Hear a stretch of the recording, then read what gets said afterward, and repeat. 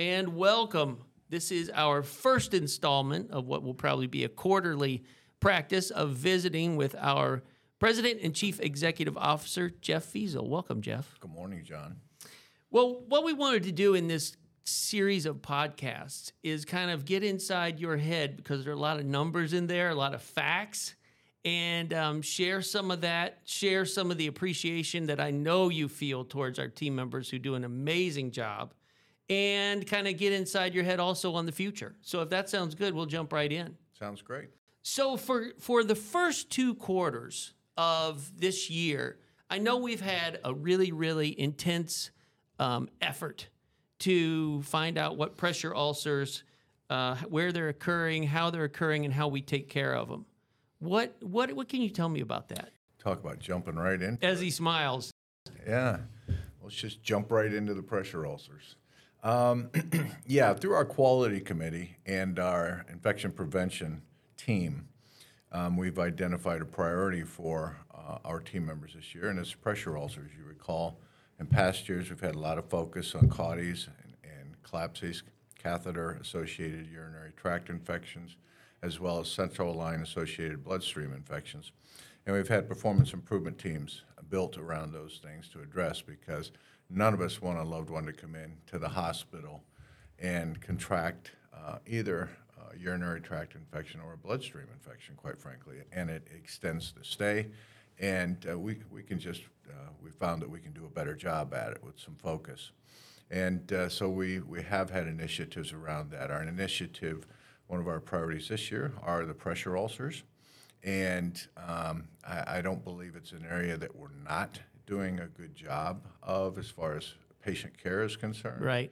I think the issue is we need to do a better job of documenting what the patient has when they come to us and providing more structure around the evaluation of the integrity of the skin. You know, we get a lot of patients from post-acute care facilities, nursing homes, rehab facilities, and many of our elderly are in their homes. They're sedentary, they're not moving around, so they're susceptible to pressure ulcers on their skin. And when they come to our hospital, we need to, first of all, do a good job of evaluating their skin.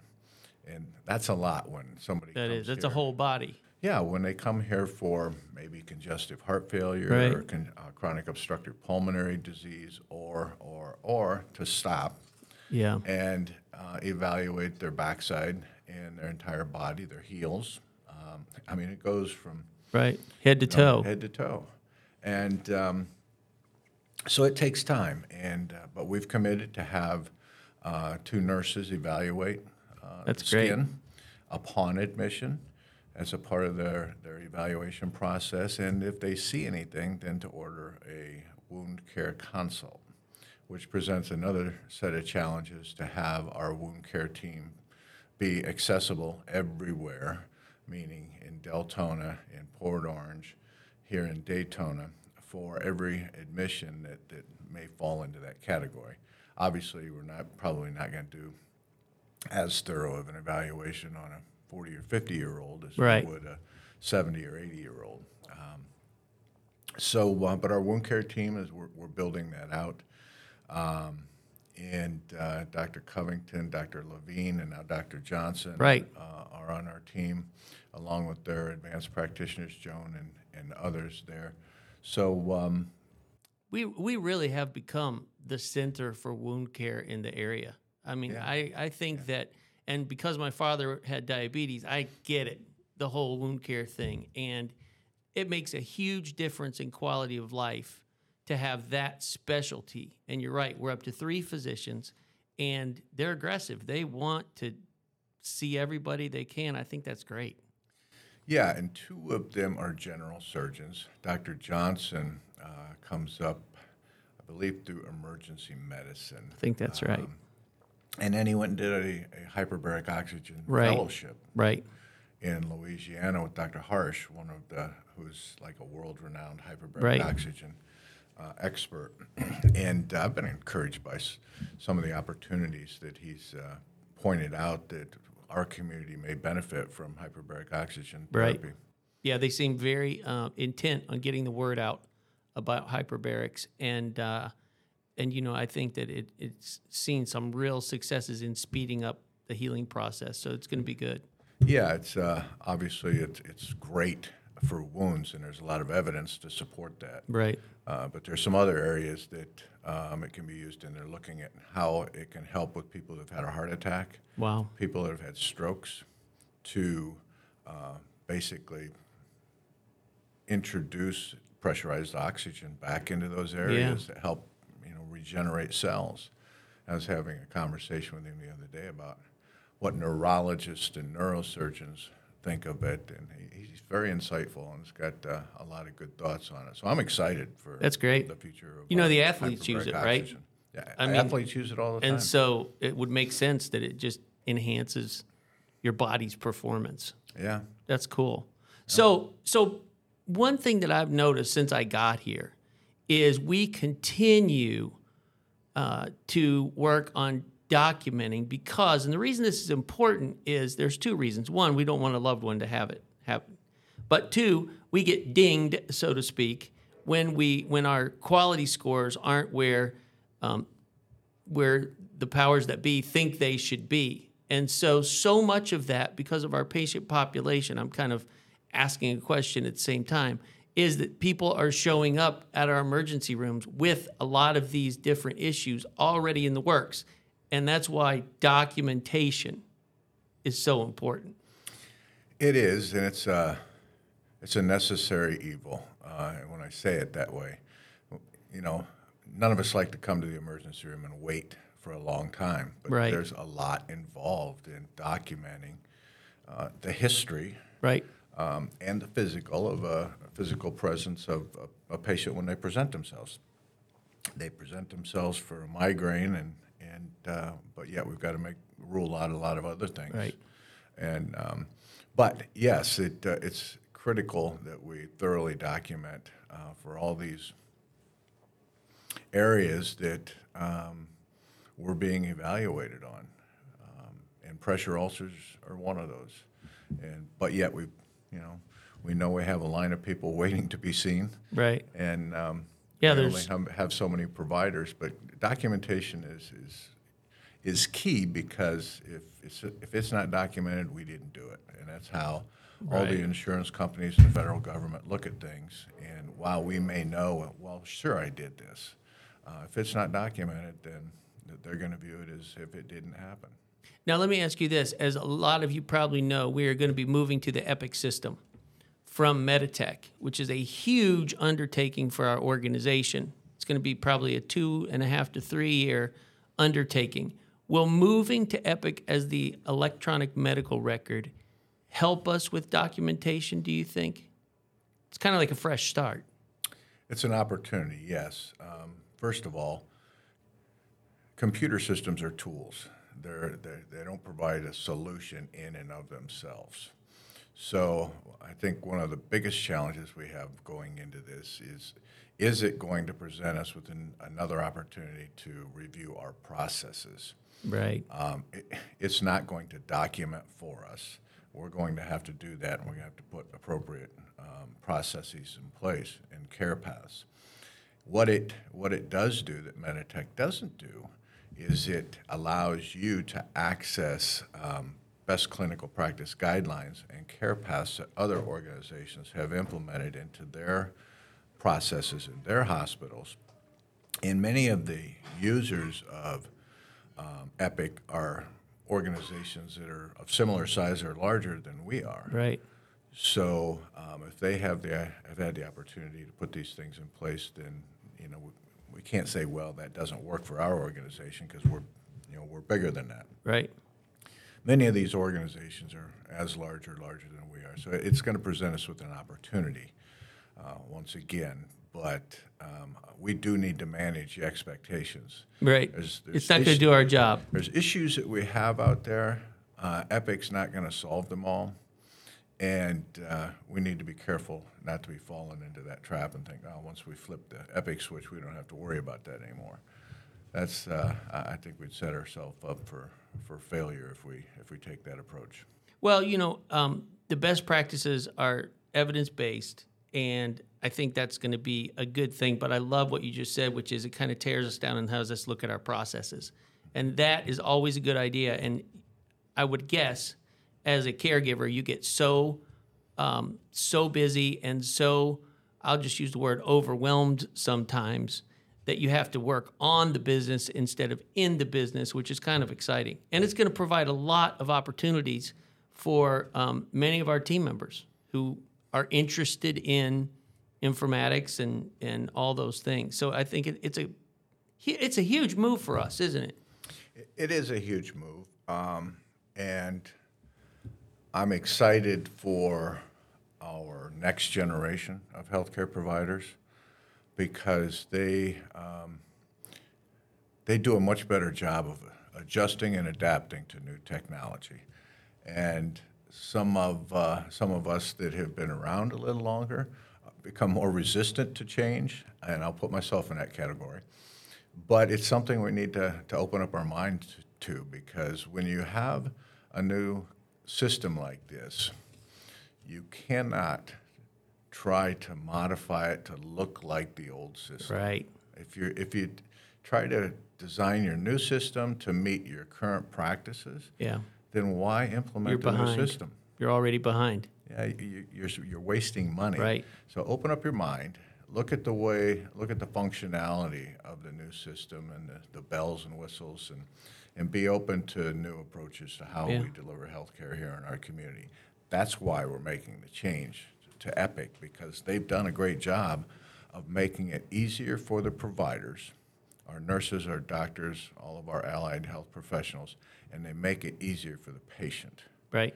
Which I think is a big thing for our community, because I believe we did our community a tremendous favor and our providers by moving to Epic, because now literally almost every hospital in Northeast Florida and East Central Florida are going to be Epic hospitals. So patients can seek care anywhere and have a accessible electronic health record for their providers to access no matter where they go. Yeah, it's amazing, and it's really sweeping the industry like crazy. Now, you went out to the Epic headquarters, right?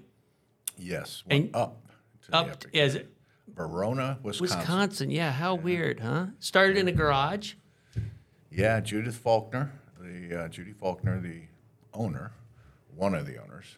She's the principal that started the company out of a garage, and actually had some help, as I understand it, from the CEO of Meditech, because they started out as a practice management or a physician's office type computer system, and they installed that in a lot of the academic medical centers, and it just grew from there out into the hospital environment. And now they are the most integrated, comprehensive electronic health record on the market. And quite frankly, 20 years ago, when you talk about the leaders, they weren't amongst the leaders in healthcare. Right. So they've really come about in the last 20 years, and they've done it by growing their own applications and making them integrated. They don't go out and buy other applications. They build their own. And they're a private company, which is really impressive. Owned by the employees. Yep. Owned by the employees. Very progressive. Take ownership. And it's an interesting campus when you go there, because it is a campus, and you'd think you're going to Universal Studios because they have different themes amongst their campus and different buildings. And everybody has their own office if they choose to have their own office.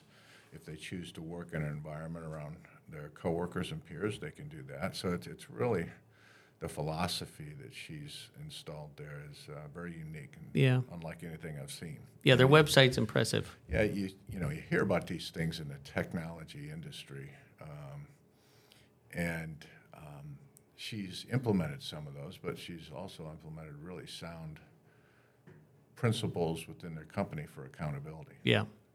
Yeah, I think they'll be good to work with. I know we have to hire a lot of IT professionals. And so let's talk about that for a second. You brought up the satisfaction piece with the workers at Epic. So how do you feel? I know we're in a crunch. We've been in a crunch. I shared this number with folks the other day that at the peak of the pandemic, we had 180 patients positive with COVID in the hospital, a census of about 520. Today, we have a census of about 510, and we probably have 6 patients with COVID. So things are growing like crazy. I mean, we've had a census over 500 for quite a few weeks now. Yeah, and it's been interesting here the last couple of weeks, really since Thanksgiving, when we had a little blip after Thanksgiving when people were getting together, and it calmed back down. And when I say a little blip, 14. We went from 5 or 6 to 14 right. to 15. So yeah, it increased 100%, but the numbers are small. And yet our census is 500 plus. Yeah, and what we have seen is we're seeing some more RSV, as well as the flu. We're seeing moderate COVID, but yes, we're seeing a lot of other comorbidities. Right. We're seeing the strokes. We're seeing the heart attacks. We're also our providers, our orthopods, our vascular surgeons, our neurosurgeons, our acute care team and trauma surgeons are doing a lot of surgeries. They're doing needed a lot. surgery. Yeah. As I review the surgery list on a day-to-day basis, I kind of shake my head because there's a lot going on here, and a lot of it's high acuity stuff. Right. And there's also a lot going on in our cardiology arena. Right. In, cardiac caths, electrophysiology, as well as implantable devices. And those procedures, surgical procedures, cardiology procedures, interventional radiology procedures, all the procedures, surgical things drive revenue. That's what drives us. And but they're also, high. They're high acuity. They're technically very difficult. And the providers that we have providing those procedures are second to none. And our community is very fortunate to have the caliber of physicians that we have here. We are extremely fortunate. I think about it all the time. We had an incident recently, and Dr. Harmon, who's our head of intensivists, having an intensivist program is not a given for a hospital, and it differentiates us. And so that's how we provide the highest level of care, right? It is. It's one of those examples. But yeah, Dr. Harmon has done a phenomenal job. Don Stoner was kind of the champion of that. He's originally found, if you will, Dr. Harmon. And Dr. Harmon came to us, and we sat down with him and kind of created a vision for our hospitalist program, much like we do with our open heart program or our vascular or neurosurgery program. But Dr. Harmon really clarified that vision and helped define what a best practice hospitalist intensivist program looks like. And you're right, most hospitals don't have it. I would say 95% of hospitals don't have an intensivist program at all. And even fewer have intensivists in-house 24 hours a day, 7 days a week, 365 days out of the year. And that is unique. Who will take almost any transfer that's needed. Yeah. I mean, I had an incident with a friend of mine, and of course I called Dr. Harmon, and he said, we'd be happy to take him if that's what the family wants to do. And that's just refreshing, because he certainly doesn't need any more patients. No, but he's built a great team of intensivists around him, and they are very accepting because they know that level of care doesn't exist in other facilities. And they do a great job of taking the patient, doing what's right for the patient, and then if there's issues aside from that, we'll sort those out later. And the interesting thing is, when you and I were looking at transfers, the transfers from parish, many of those were in need of an intensivist because they must not have a program close to them. And so that's been a great relationship. And then the other one that's really interesting is the Advent Health in Flagler. had a lot of transfers here for the intensivist program. So people they're figuring it out that this is where you have to go for that highest level. Well, if the physicians are focused, the physicians at those facilities are focused on what's truly best for the patient, they're going to seek out the intensivist program here. Right. And get people here as quickly as they can, and not dilly-dally around and say, well, we can take care of this. We don't need to transfer them out. There's cost and time associated with transferring someone out as well. But the sooner you can get a really sick patient here, the sooner they can start to administer the right care path for them and get them back on their feet, hopefully. Absolutely. So we're going to try to keep this at a half hour. So there's two things I wanted to kind of close with. One is your message to the troops, because it has been a trying time. We've had to deal with travelers, which we are thankful for, but at the same time, they kind of cloud the issue about what we really have going. High census. A lot of work's been done in PBFS because of the different insurance areas and having to renegotiate those things. This is a huge, huge, huge opportunity that you have led the way on to make some big changes that are going to be better for us. Can you kind of comment in broad strokes on that and what you're thinking? Yeah, there has been a lot going on the last couple of years. And I don't see that slowing down too much. That's good. Frankly. Yeah, that's good. So, first of all, we all have to thank each and every team member in the organization and those partners in the community that help support what we do here in taking care of our community. That is priority number one. It goes back to why we were created 95 years ago. We were created to provide access and take care of the community, and we've got to stay focused on that. And there's a lot of things that we do that go far and beyond just taking care of the community and providing fundamentals. But we need to continue to grow. We need to continue to be here, whether it's our trauma program, our thrombectomy-capable stroke program, and we need to be working towards becoming a comprehensive stroke program. We have all the pieces and parts today. We just need to put the structure around them. We need to continue to provide comprehensive rehabilitative care, as we do with our Halifax Health Brooks Center for Inpatient and Outpatient Rehabilitation. We need to continue to grow our ambulatory environments in primary care, pediatric care, specialty care, but also keep our feet grounded here in our hospital environments so that we can provide specialty care. Our partners with the University of Florida have helped us in providing specialty care. So there's going to be more of the same. It's with our communities growing. I saw today where the number of people that move to Florida every day has gone down from 1,000 people a day to 800 people a day. But that's still a lot of people. That is.